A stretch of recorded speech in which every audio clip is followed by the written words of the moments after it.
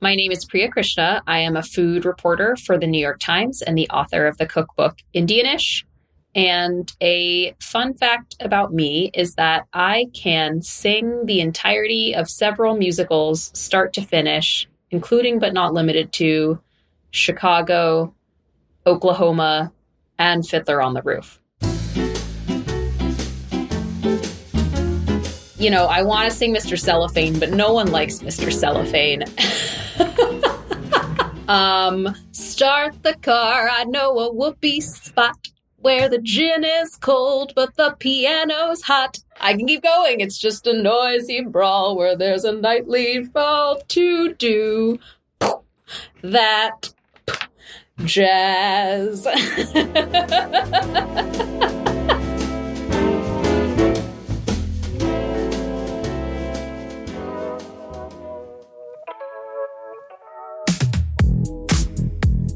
I'm Jesse Sparks, and this is The One Recipe, a podcast that ditches the formalities and asks chefs and talented cooks the question, what is your one recipe?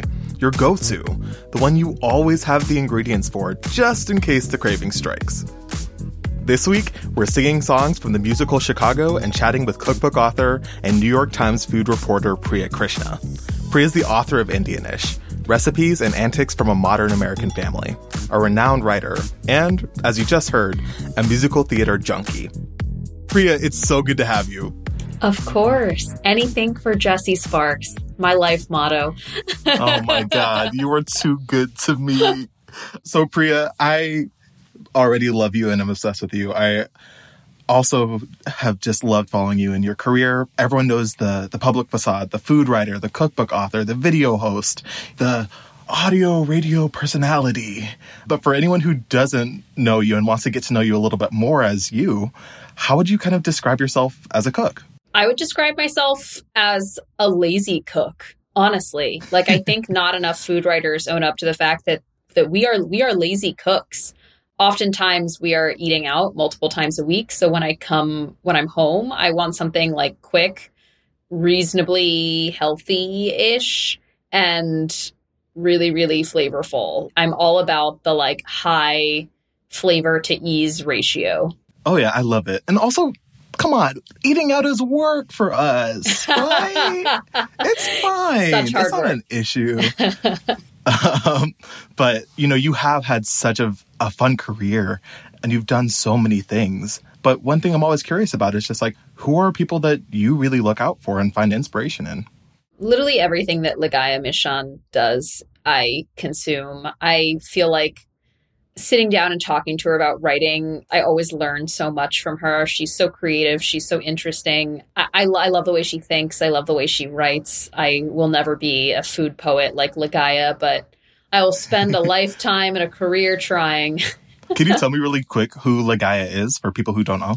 Yeah, Ligaya is a food writer who used to have a restaurant criticism column in the food section and now writes features in Tea Magazine about food. And they explore very like broad, ethereal topics like cannibalism and like trompe l'oeil cakes. And she somehow makes even the most mundane or like esoteric of topic feel interesting. So she does such a thoughtful job with her writing. Oh, gosh. And I feel like that's just the mark of someone who really loves what they do and loves, you know, that intersection of art and food and also just the dreamy qualities. Yes. Who else are you really following and really loving? My colleague Yewande Komolafe, I think, is just one of the most brilliant recipe developers. If you haven't made a Yewande Komolafe tofu recipe, you are missing out. When I talk about flavor to ease ratio, that is a Yewande recipe to the T. She always has a way of making me look at a spice or an ingredient in my cabinet in new ways. And, you know, she's also just like such a kind and hilarious and wonderful human. Oh my gosh, kindness above all. And Yewande is currently at the New York Times with you also. So yes. It sounds like y'all have had just a great time over there. Yeah, she's an amazing colleague. I'm so lucky. Oh, I'm so glad. And then who's just like an elder that you really look to or been following for a long time? I would say that I stand on the shoulders of Mother Joffrey. I sometimes just like read through her old cookbooks and it almost feels like what she was writing in the 70s and 80s still rings true today. I feel like she just has so much wisdom. She's so sharp. She's so smart. She's a cook. She's an author. She's an actress. She can literally do anything and just like makes such an effort to connect with my generation. And I just really appreciate her. Shout out to the people that can do it all. And also the people who do one very, very specific thing. Exactly. So now I want to ask you the question of the hour. What is your one recipe? I'm really glad that you asked this question. Yeah, total surprise. I didn't see this one coming. My one recipe is a recipe by my colleague and friend, Tejal Rao, and it first appeared in New York Times Cooking. And I honestly couldn't even tell you what the name of the recipe is on Times Cooking, because in my mind, it's just like vegetables with coconut, chilies, and garlic with maybe some curry leaves and mustard seeds.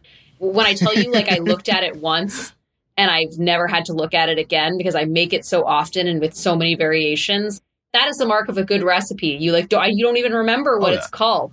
You're just like that delicious thing that Tejal made once. Right. And like the funny thing about it is like, for anyone who doesn't just conveniently have the recipe in front of them, it's literally titled roasted squash with coconut, chili, and garlic. Oh, okay, great. The ingredients list is literally exactly as Priya just described it. So that's how you know, like, this is in the arsenal. It's getting some usage. But like in my mind, the squash is so irrelevant. Like it's literally like any vegetable with chilies, coconut, and garlic. The chili, coconut, and garlic is the main word here. I honestly can't remember the last time I made it with squash. Every vegetable in the alphabet I have made this particular dish with. Because it's more of a technique than just a, one-off recipe, right? And it's an easy to memorize technique that does not require measuring and makes you feel fancy as hell when you're doing it. Listen, y'all, lazy cooking lovers, this is your moment. This is your time to shine. So let's give the people what they want. Can you take me through the steps of the recipe? Sure. So like, I'm going to take you the steps of how the recipes evolved for me. If you go on New York Times Cooking, caveat, this may not be what appears there, but this is just evolved and morphed over time. So here's what I do. Okay. In a pan, if I have mustard seeds and curry leaves, I will put the mustard seeds in, toast them, or I put some coconut oil first, toast the mustard seeds, and then toast the curry leaves until they kind of crisp up a little bit. Sometimes I don't have mustard seeds or curry leaves. So if that's the case, I just heat up the coconut oil and do nothing from there. Or I add the mustard seeds and not the curry leaves. But again, if you don't have mustard seeds or curry leaves, you can skip this step. Just heat up the coconut oil.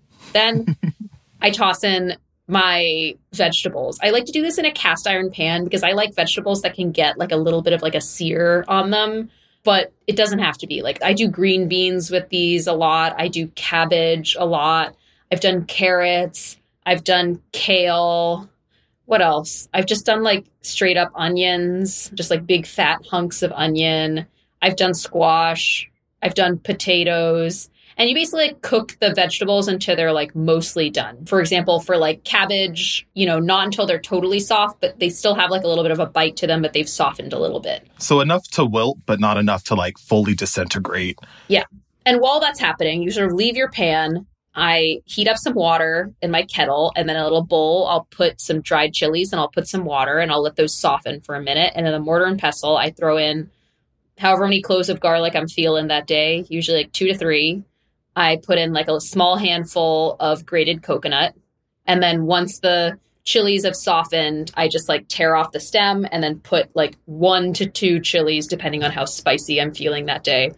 And I put that in a mortar and pestle. And then sometimes I'll put a little bit of the warm water. And then I just like mash it up. The warm water sort of helps make it into a paste. And I mash it up into like a coarse paste. I like little bits of chili, little bits of garlic, little bits of coconut. I don't want it to be like baby food puree.